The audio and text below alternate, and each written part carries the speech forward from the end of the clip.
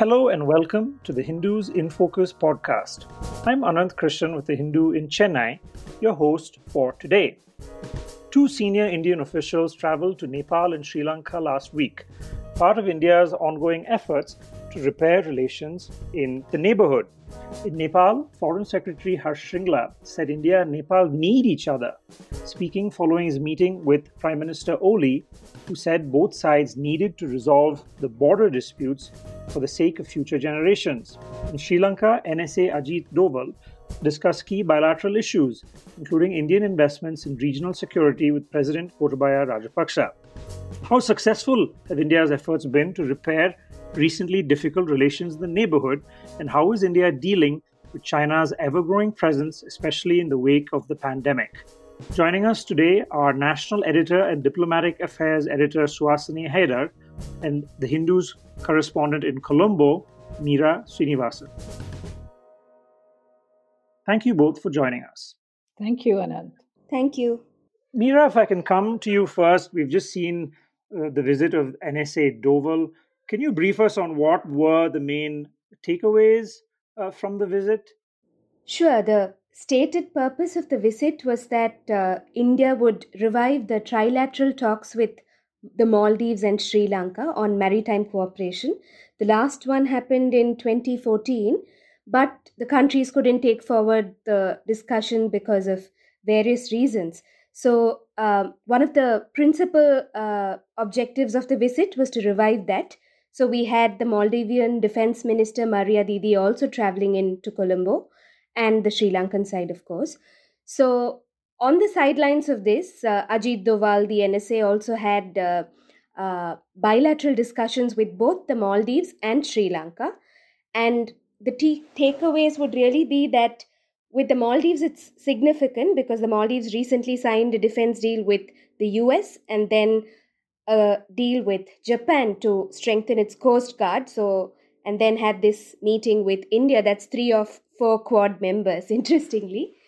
And of course, with Sri Lanka, it was a series of bilateral discussions where economic development and partnership seems to have been the focus. And a press release from the President's office said they agreed to expedite ongoing infrastructure projects, which could be construed as potentially good news for India that's been wanting to start developing the East Container Terminal at the Colombo port with Japan and Sri Lanka.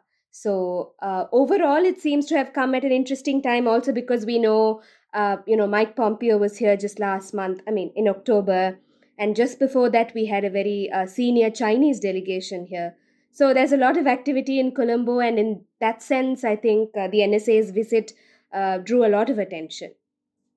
We'll come to the Maldives in a moment. As you said, it's quite interesting that they've been doing things with, as you said, 3 of the 4 Quad members. But Meera, if I could also ask you, you did report that on the last day he did meet with the Sri Lankan Tamil leader R. Sambandhan. So what was the story there? So that was interesting because from all that we had picked up officially, this meeting was not scheduled initially. And it seems that the NSA actually extended his trip a little bit and also accommodated this meeting on the morning of his departure. We don't know too much about the actual content of the conversation, but it's significant because the last major meeting that Sri Lanka and India had had Prime Minister Modi speak with Prime Minister Rajapaksa. It was a virtual summit in September, at which time PM Modi had also emphasized the need to look into Tamil aspirations and concerns and implement the 13th Amendment and build on that. So in that light, I think this meeting assumes significance because we didn't hear of the NSA meeting, say, the leader of opposition or any other political leader. So he met the Sri Lankan president, the Sri Lankan prime minister, the secretary to the defense ministry, and the Tamil leader. So that was quite significant. Suhasini, do you see a broader sort of pattern in India's diplomatic activity of late, looking at the NSA's visit? And of course, we had, I think, 3 visits, if I'm not wrong, to Nepal from the army chief. You had the RNAW chief and Foreign Secretary Shringla as well. So what's your sense of what is the thinking in Delhi in terms of the neighborhood at the moment? Well, I think the idea with the Modi government right now and the neighborhood is to not let the grass grow under their feet, because over the last Mhm. few years, they've gone through ups and downs with the neighbors. And it's one thing to say all relations in the neighborhood will always be fraught with some tension or the other, but look at some of the kind of tensions we've seen. In Bangladesh, for example, the upset over the CAA led to the cancellation of Bangladeshi ministers. Four ministers who was meant to come to India did not come over, the last in December, January last year, upset about the Citizenship Amendment Act and its reaction, the reactions in Bangladesh to it. There were protests, particularly in the run up to what was meant to be Prime Minister Modi's visit there, which couldn't be held because of the coronavirus. You've got a situation with Nepal that grew out of nowhere, really, when it comes to the map dispute, that Nepal didn't just pass a disputed map in its put it in its constitution. It's now part of its national symbol. So actually, every official document that comes out of the Nepali government now has this disputed map on it. So you saw these problems come out of nowhere, and India's response was perhaps hampered a little bit by the coronavirus pandemic. And I think what you're seeing is a very, very decided drive. And you mentioned the visit of the NSA to Sri Lanka, the three officials who went to Nepal. We understand there's going to be a more senior meeting as well expected with Nepal. The External Affairs Minister held a virtual conference with the Bangladesh Foreign Minister. Prime Minister Modi spoke to Prime Minister Rajapaksa. The Foreign Secretary didn't just has also been to Myanmar. He's also been to the Maldives. So what we're seeing is a real diplomacy drive in the neighborhood to ensure that everyone's on the same page, to ensure that there aren't any nasty surprises around the corner. But, and we can talk about this, the history of India's neighborhood policy has not been so much about how many big visits there are, but about ensuring that the in between period is also taken care of. Spaces don't develop. And as Meera said, we saw this high level Chinese delegation there. We saw the Chinese defense minister in Kathmandu, which is also quite rare. Just a few days after the foreign secretary, the Chinese government has held special meetings for South Asian countries, something we've never seen before. A special meeting on Right. COVID, which included Afghanistan, Nepal, Pakistan, then another one that included Sri Lanka, Bangladesh, Nepal, and Pakistan as well. So India is trying to keep up with what's happening, and as I said, just ensuring that there are no nasty surprises around the corner. We will come to the China factor in a moment, but Suhasini, I'd like to. I'll get Meera to weigh in on this with Sri Lanka as well. But if we look at the spectrum of our relationships in the neighborhood, from Bhutan on the one hand to Pakistan on the other, where would you place Nepal at the moment? Is it drifting down that spectrum? You mentioned that there are a lot of new issues. Even though we've had these three big visits, they haven't really been resolved, have they? Is it just an attempt to kind of paper over them for the moment? It actually begs the question, Anant, is the Modi government now changing? Is it reworking how it appears to the neighborhood? Because in the Nepal case, for example, what Nepal has done is unprecedented to have, within the period of a month, taken a dispute with India, which was being discussed, or at least there were plans for discussions on that dispute over the Kalapani area, the Susta and the others, and essentially escalated that into a full blown crisis between the two countries. There were no talks between them for months. And there was a real question of this, whether this was going to, in fact, become bigger than perhaps what we'd seen a few years ago with the blockade between the two countries. The fact that Foreign Secretary Harsh Shringla decided to go to Kathmandu would suggest that there is a rethink in that very tough posture India had taken. And essentially, we did speak to MEA officials. We did ask them, what does this mean? Are you putting aside the map dispute? Because if you remember in May, the MEA had come out with very tough statements. They'd said that, it is for Nepal to create a conducive atmosphere for talks. With this map dispute, it looks very difficult for that kind of atmosphere to be created. And India had just shut down a lot of the channels of communication But now we're seeing that the foreign secretary has actually gone there, although they said that technically they weren't holding talks on the border dispute, but it did come up in the conversation between them. So it would seem that India is taking a slightly softer position when it comes to Nepal. And that's why the foreign secretary's visit was important. It was preceded, as you said, by the army chief going. Why is that important? Because India's army chief is always conferred a title by the Nepali army as well, and by the Nepali president. This is something that had been put off, ostensibly because of the coronavirus pandemic, but also because of the tensions between the two countries. And so we've seen that happen now. He did go there. They had his full ceremonial honors. We saw the RNAW chief go there, although obviously these visits never come with any public statements, but it's significant that he held talks with Prime Minister Oli. And now we have the foreign secretary go there and of course go on a bit of a charm offensive, if you like, Anant, speaking Nepali there. Right. He definitely made a mark there with his public speech as well, which really reached out to young Nepalis who feel particularly disaffected by the way India-Nepal relations have been going, and also feel the attraction of another big power in the region. So I think that's what the foreign secretary's visit really signified. Suhasini, is it going to be difficult for India to sustain this? Do you see this as just a part of a pattern that we've seen over the last few years, where you have a crisis, then an attempt to repair it, then you have the next crisis? So, how would you sort of assess this, the current activity we've seen? Is it just going to be part of this pattern? And what should India do to try and make sure that this is going to be consistent, sustainable, and not sort of regress to this pattern that we've seen of late? Well, Anand, this has always been a question. India and its neighborhood have never been at complete peace or complete harmony with even if you don't count the very, very fractious India-Pakistan relationship, there have always been issues. One of them is related to the fact that India is so much larger than its neighbors, that it's not just big brother, it's big, big brother in the neighborhood.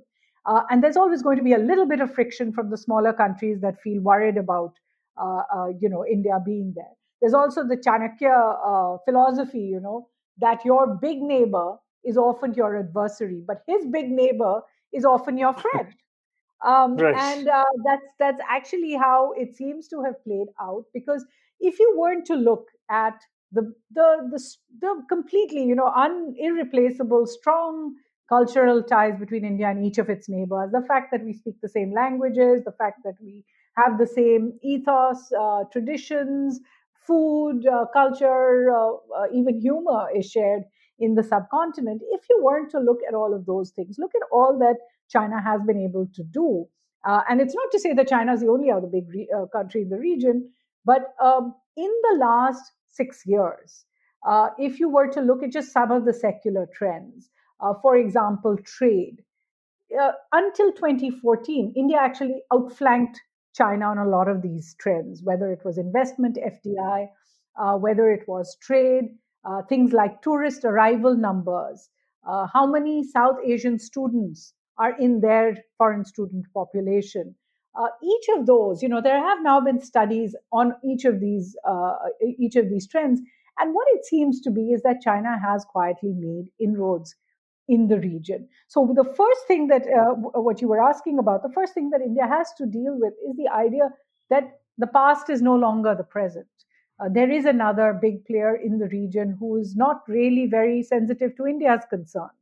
Then there are the other players in the region like the US, the UK, other countries that are dealing now and trying to build infrastructure, Japan, and all the rest of that, which India doesn't see as a challenge at present.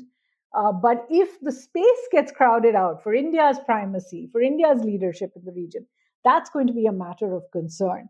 And the last challenge, I think, is a philosophical one that India has to consider. Is that what is India's, what is the position of India's neighborhood for India's growth? So far, it has seemed as if India grows despite its South Asian concerns. As in it jumps out of the region and reaches out to the world, is on this idea of Asian ambitions, global ambitions. But when it comes to South Asia itself, India has, let's be honest, failed to build a collective. The SARC experiment seems to be going nowhere. This government has made it clear it wants to have really no part of SARC. And therefore, that is really the driving question. Does India want a neighborhood which is its force multiplier, which it is so engaged with that it can only grow when the neighborhood grows and vice versa? Or are we going to see this kind of system continue where India is essentially keeping its neighbors happy, or as many of them as it can, but actually reaching out to a much larger scale and a more global presence? Meera, is that a similar sort of perception in Sri Lanka as well? You had a very interesting story earlier in November on how Sri Lanka was looking at India staying out of the Regional Comprehensive Economic Partnership Agreement. Suhasini just mentioned the fact that India seems to be looking at its immediate neighborhood, as she put it, growing despite it and not with it or because of it.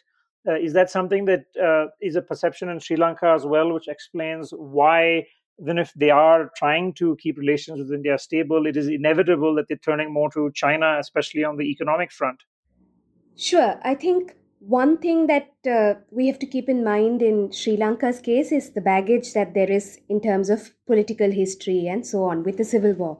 But post war, I mean, India has been one of Sri Lanka's biggest development partners, and that sort of engagement continues. But in terms of sort of readiness, in terms of the swiftness with which help flows in, I think within Sri Lanka there's always concern that they are not heard enough. And you pick up these signs from bureaucrats, from the political class. They won't say it very explicitly, but they do feel that India talks down in a lot of these interactions, and that, I think, has become more and more of a concern. And in contrast, they always say that when they engage with China, they feel treated like an equal partner, irrespective of the asymmetry of the size and relations. So that factor is there. And in terms of loans, we know that in February, when PM Mahinda Rajapaksa went to Delhi, one of the things he asked for was a loan moratorium, a debt freeze from India. So Sri Lanka owes about $960 million to India and had sought a moratorium, but I don't think they've heard back, or they say that talks are going on. But the RBI, of course, sanctioned a currency swap for about $400 million. But the President Gotabaya Rajapaksa also sought an additional $1 billion currency swap, which still is, I think, in talks. So in contrast, if you look at China, Sri Lanka has obtained a 500 million loan in March for for pandemic recovery, and already sought another $700 million. That's over $1 billion this year alone. And they've also sought over $1 billion in currency swap facility with the People's Bank of China. So you often see that there's this contrasting in terms of speed, in terms of the mode of transaction, of communication. So it seems to me that there is more than one reason for Sri Lanka to turn to China. It just seems easier, it seems faster, and that's a perception you seem to get, both from the bureaucracy and political class. Suhasini, if I could put that question to you in terms of India's debt financing, something that both you and Meera have reported on vis-a-vis Sri Lanka. My sense seems to be that India seems to be in a bit of a dilemma where you do have some of India's neighbors that have been having debt-related issues, in part because of loans they've taken from China. Delhi seems to be thinking, on the one hand, if it does bail them out, it's doing China a favor. But then on the other hand, if it doesn't, it's probably driving them back to China for greater financing. Is that a circle that's going to be difficult to square for Delhi?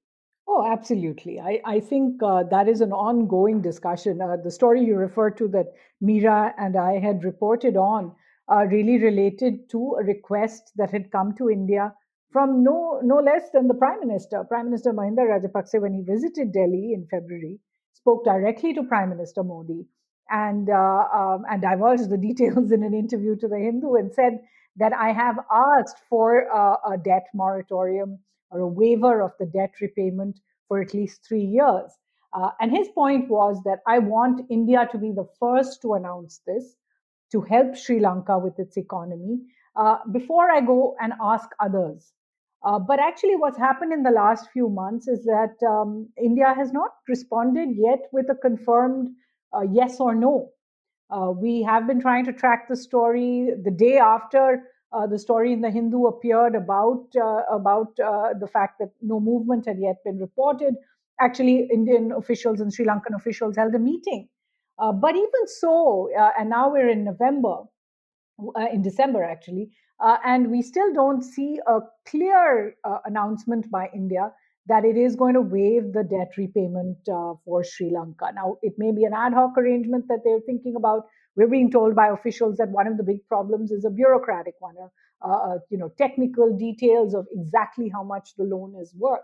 But it shows you the kind of challenge that anyone is up against as they promote ties between India and various parts of the region. In the Maldives, a little known fact, we reported it, but people assume that the Maldivian government is actually much closer to New Delhi today than the previous one was. But how many would know that not only has Maldives not actually cancelled any of its loans from China, which the Solé government had come to power saying they would do, but actually China has already announced a debt a waiver, a repayment waiver for the Maldives, as well as about 70 countries in Africa and Asia and all the rest. So we are looking at that challenge at a time when India is itself dealing with a very, very, an economy in crisis. India has to deal with its own problems of the GDP losses, of the GDP growth falling.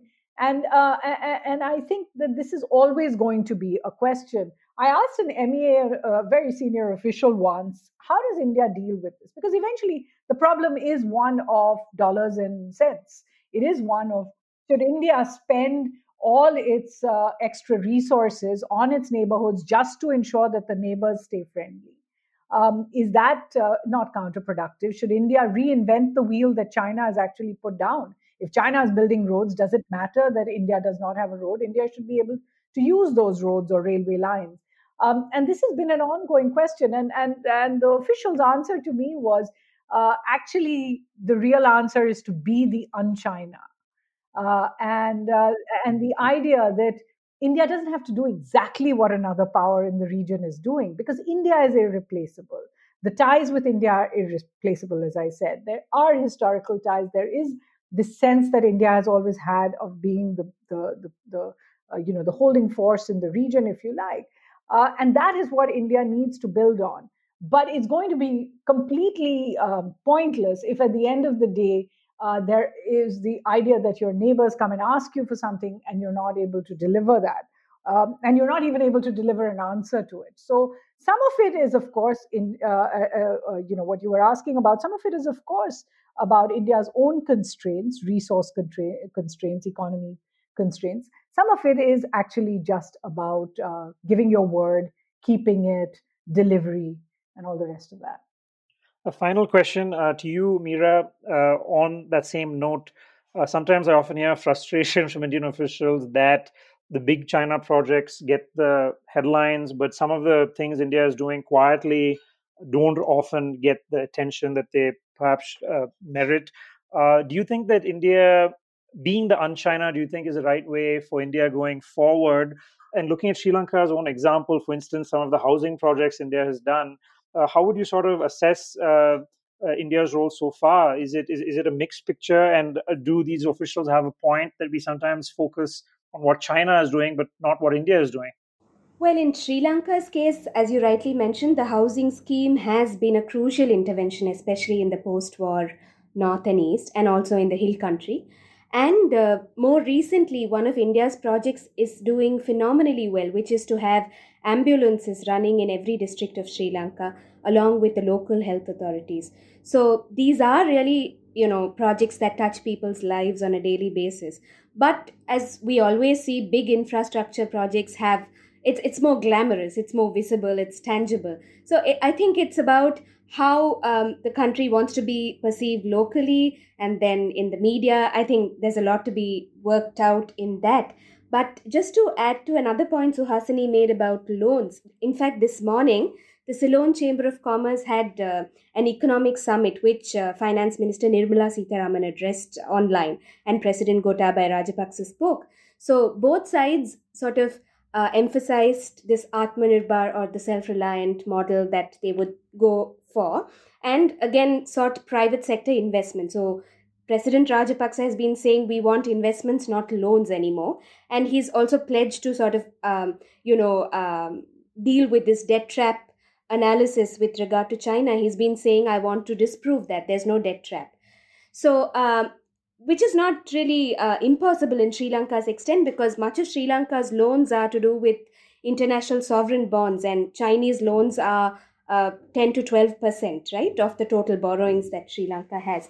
So I think Sri Lanka is also trying to seek investments, but both Minister Sitharaman and President Rajapaksa emphasizing the private sector. I mean, it's good to hear, it's good to listen to those options, but realistically, in this sort of pandemic climate, I don't think the private sector is just waiting with a pot full of money to go and put somewhere without knowing, what the return on investment might be. So those questions remain. If before we wind up, and I know that you are running out of time, one of the places where that can actually happen is in the COVID response.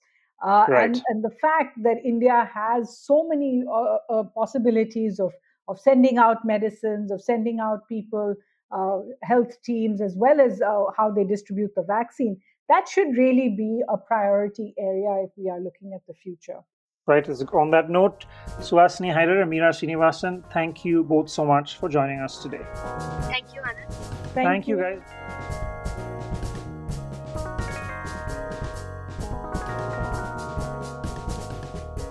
In Focus will be back soon with analysis of the biggest news issues. In the meantime, you can find our podcast on Spotify, Apple Podcasts, Stitcher, and other platforms. Just search for In Focus by The Hindu. We'll see you soon.